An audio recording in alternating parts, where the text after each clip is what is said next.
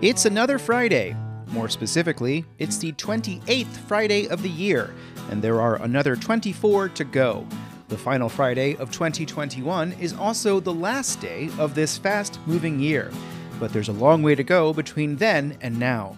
Now is the time for this installment of Charlottesville Community Engagement, a program that seeks to bring you information about this community block by block, story by story, connector trail by connector trail. I'm your host, Sean Tubbs. On today's show, work is to begin soon on a roundabout at the intersection of Stony Point and Prophet Roads in northern Albemarle. The latest campaign finance reports are in for candidates in Albemarle and Charlottesville. The Charlottesville Planning Commission recommends approval of a rezoning in Belmont that was previously denied in November of 2018. And discussion of a street closure in the Little High neighborhood could pave the way for a new neighborhood trail connection.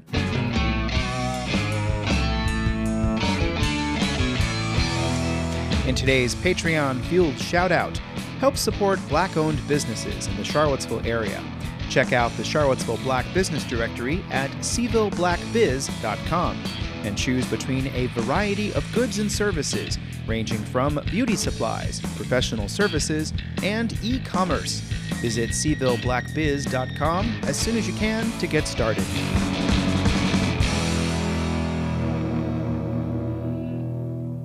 We're in the middle of the summer, and it's been quiet on the local elections front. Not only has there been a lull in campaign events, there was not much campaign finance activity in Albemarle and Charlottesville at the local races. Reports for activity between May 28th and June 30th were due yesterday to the Virginia Department of Elections. They have been made available through the Virginia Public Access Project. For the Charlottesville City Council race, Democrat Juan Diego Wade began the period with a balance of $32,626 and raised an additional $1,015 in cash over that time. He spent $28,381 during the reporting period, with $18,000 spent on LifeView marketing and $2,350 in advertising with the Daily Progress. Wade finished the month with a balance of $5,259. Democrat Brian Pinkston began the period with a balance of $14,152 on hand and raised an additional $850 in funds, including $500 in a loan from himself. He spent $12,701 during the period, including the repayment of $9,922 in loans to himself. Pinkston concluded the period with a balance of $2,301. The two independents in the race did not report any fundraising. Incumbent Nakaya Walker filed a report that stated a campaign balance of $90 with no expenditures or receipts. There is no report yet in the Virginia Department of Elections database from challenger Yaz Washington. None of the races for Albemarle County Supervisor are contested this year, but new reports are available all the same from the three candidates. Incumbent Jack Jewett District Supervisor Diantha McKeel raised an additional $500 and reported no spending, bringing her balance to $32,556. Rio District Supervisor Ned Galloway reported no fundraising or spending and has a balance of $15,809. In the open Samuel Miller seat, newcomer Jim Andrews raised $2,001 in cash and spent $3,190 in the period, leaving a balance of $29,317. No write-in candidates filed a report. Moving on to the General Assembly races, the 25th House District includes part of western Albemarle County, and the money race there is somewhat competitive. Incumbent Republican Chris Runyon began the period with $44,960, raised $13,235, and spent $2,566, leaving a balance of $55,628. Democratic challenger Jennifer Kitchen began the period with $78,249 on May 28th.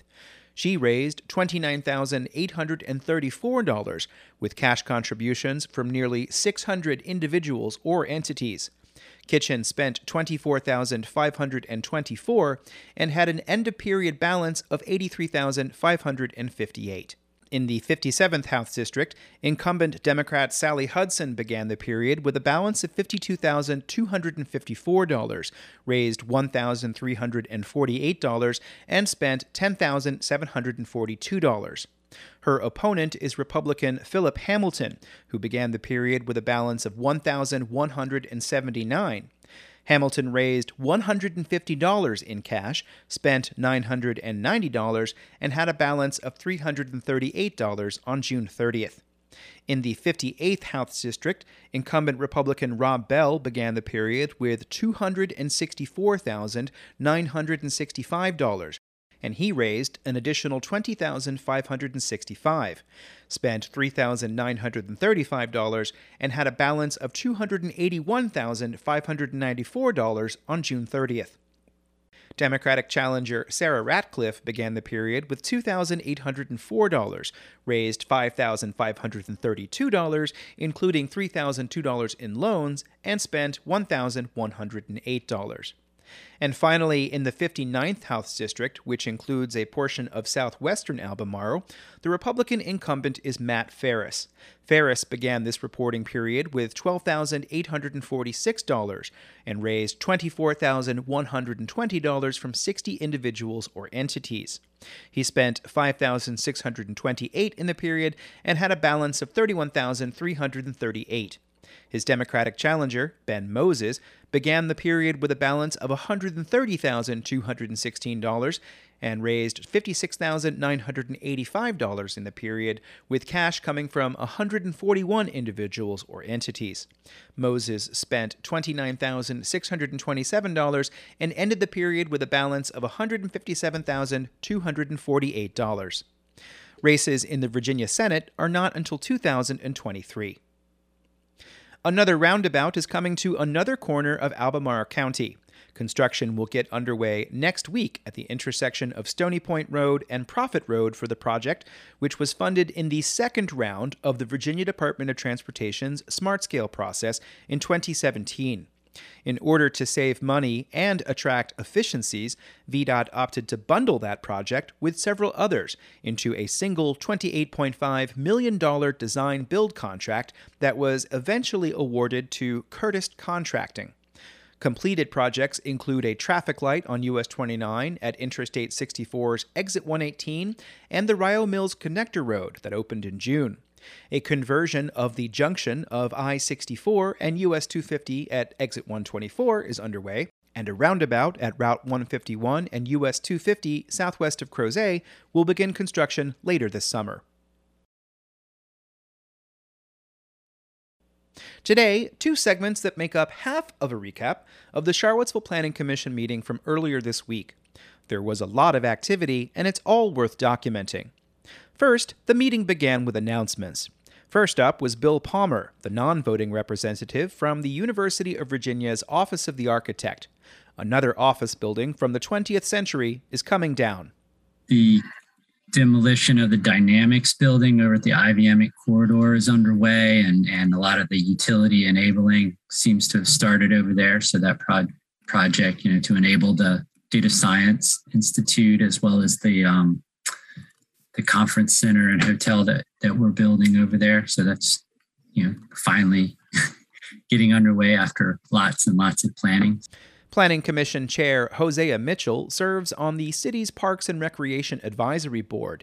He told his colleagues and the public that the Honesty Family Aquatic Center will not open this summer. The reason is we just can't get enough lifeguards to support all the parks we've got. This is not unique to Charlottesville. This seems to be a nationwide problem that we just can't get the lifeguards. In the first item of business, the Commission considered a rezoning and special use permit for a vacant lot currently zoned R2, which would allow 2 units on the property. The requested rezoning will be to R3, residential multifamily medium density.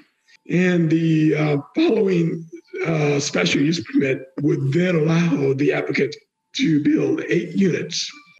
A similar application went before Commission and the Council in 2018 and was denied by Council in October of that year. As part of this application, 8 parking spaces would be provided on site. Here's Matt Affley, a city planner. Residents are concerned that the code required 8 parking spaces will not be enough for this development, and the overflow parking will impact the surrounding neighborhood, especially the homes on Chestnut Street. One change since the 2018 submission involves how vehicles will get in and out of the site. Justin Shimp is the engineer on behalf of MSC. We have worked with the traffic engineer. We have a one-way entrance off Carlton, because that is a narrow street, but the one-way entrance is a safe entrance, and then we exit out the alley. So there's no traffic concerns. Shimp said the rezoning was consistent with the city's desire to build more housing units. The reality is, if you look at the goals that are stated by the city in terms of providing housing to folks who take alternate means of transportation and how to deal with climate change and the other issues we face, these sort of infill projects are an excellent way to achieve those goals. Though not a representative of the rental company that will manage the units, Shimp said the one-bedroom units would be rented between $1,100 and $1,200 a month, and the two-bedroom unit would be around $1,500. None of the units are being subsidized and will not be proffered to keep them below market. The situation could be different in the future when the comprehensive plan is adopted and the zoning ordinance is rewritten. Lisa Robertson is the city attorney. What we're all waiting for so anxiously is a zoning ordinance that can have regulations that say if we're going to require, for example, a certain amount of affordable housing for every development of a specific size, we want to just be right up front about what that means and what the paperwork that's going to be required over the course of the affordability period will be. Several residents of the immediate neighborhood asked for the rezoning to be denied or for more parking to be required. Another Belmont resident said there should not be more parking. Here is Jake Gold. I have to say I'm a little dismayed by the number of my neighbors who want more car storage here. This is a really solid location for car-free living. This time around, the Planning Commission unanimously recommended approval of both the special use permit for more density and the rezoning. It will go to City Council next at a future meeting.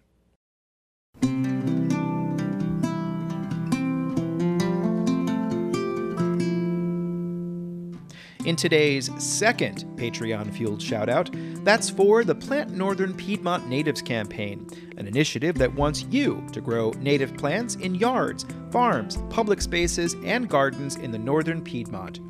Native plants provide habitat, food sources for wildlife, ecosystem resiliency in the face of climate change, and clean water. Start at the Plant Northern Piedmont Natives Facebook page and tell them Lonnie Murray sent you.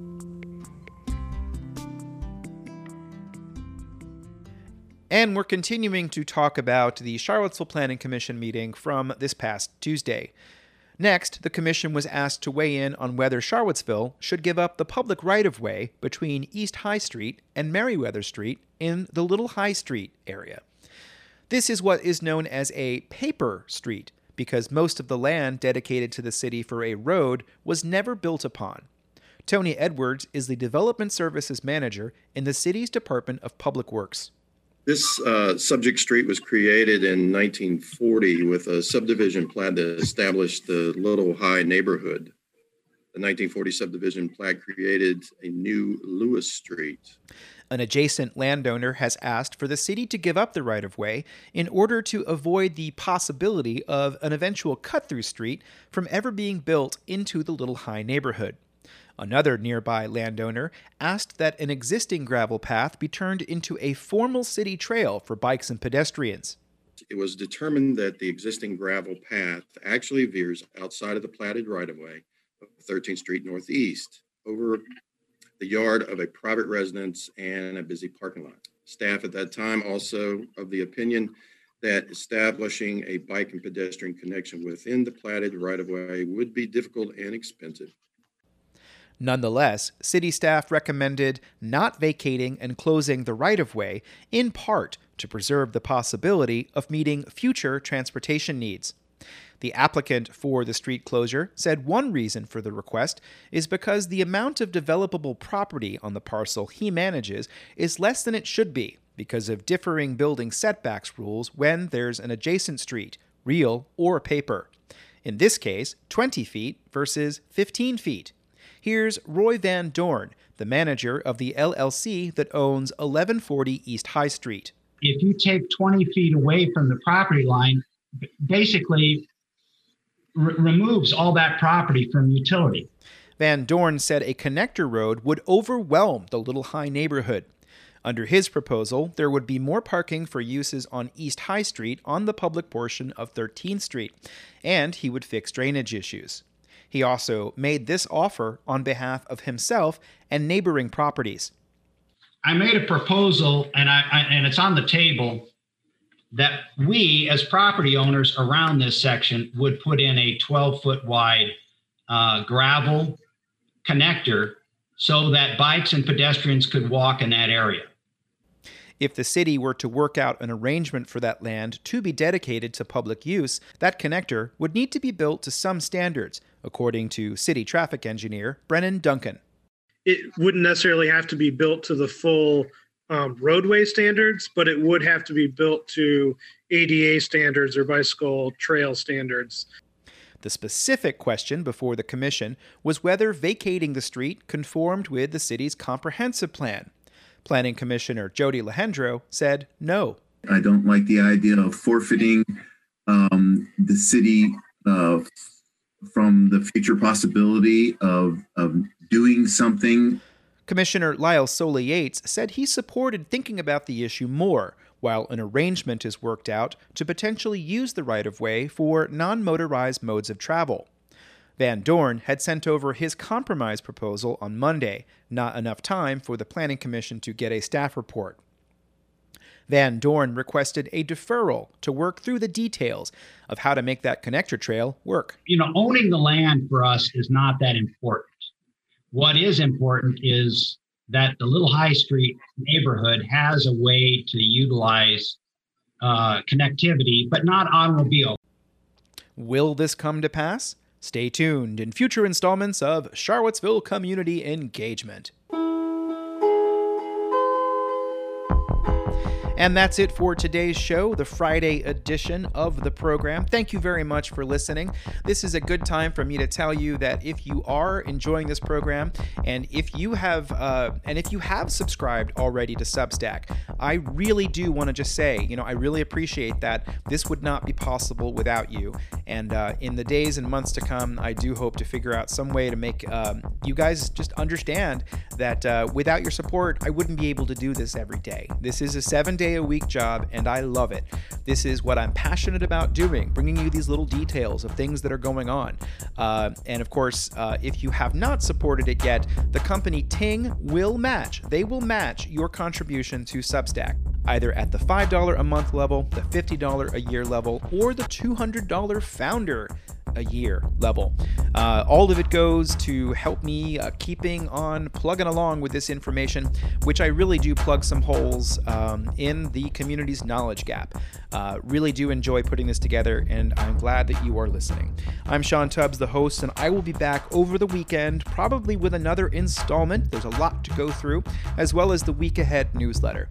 We'll see how far I get tomorrow with the recaps of the rest of this City Planning Commission meeting, as well as an Albemarle County Planning Commission, actually a couple of Albemarle County Planning Commission meetings, which I think there are things that we need to go through.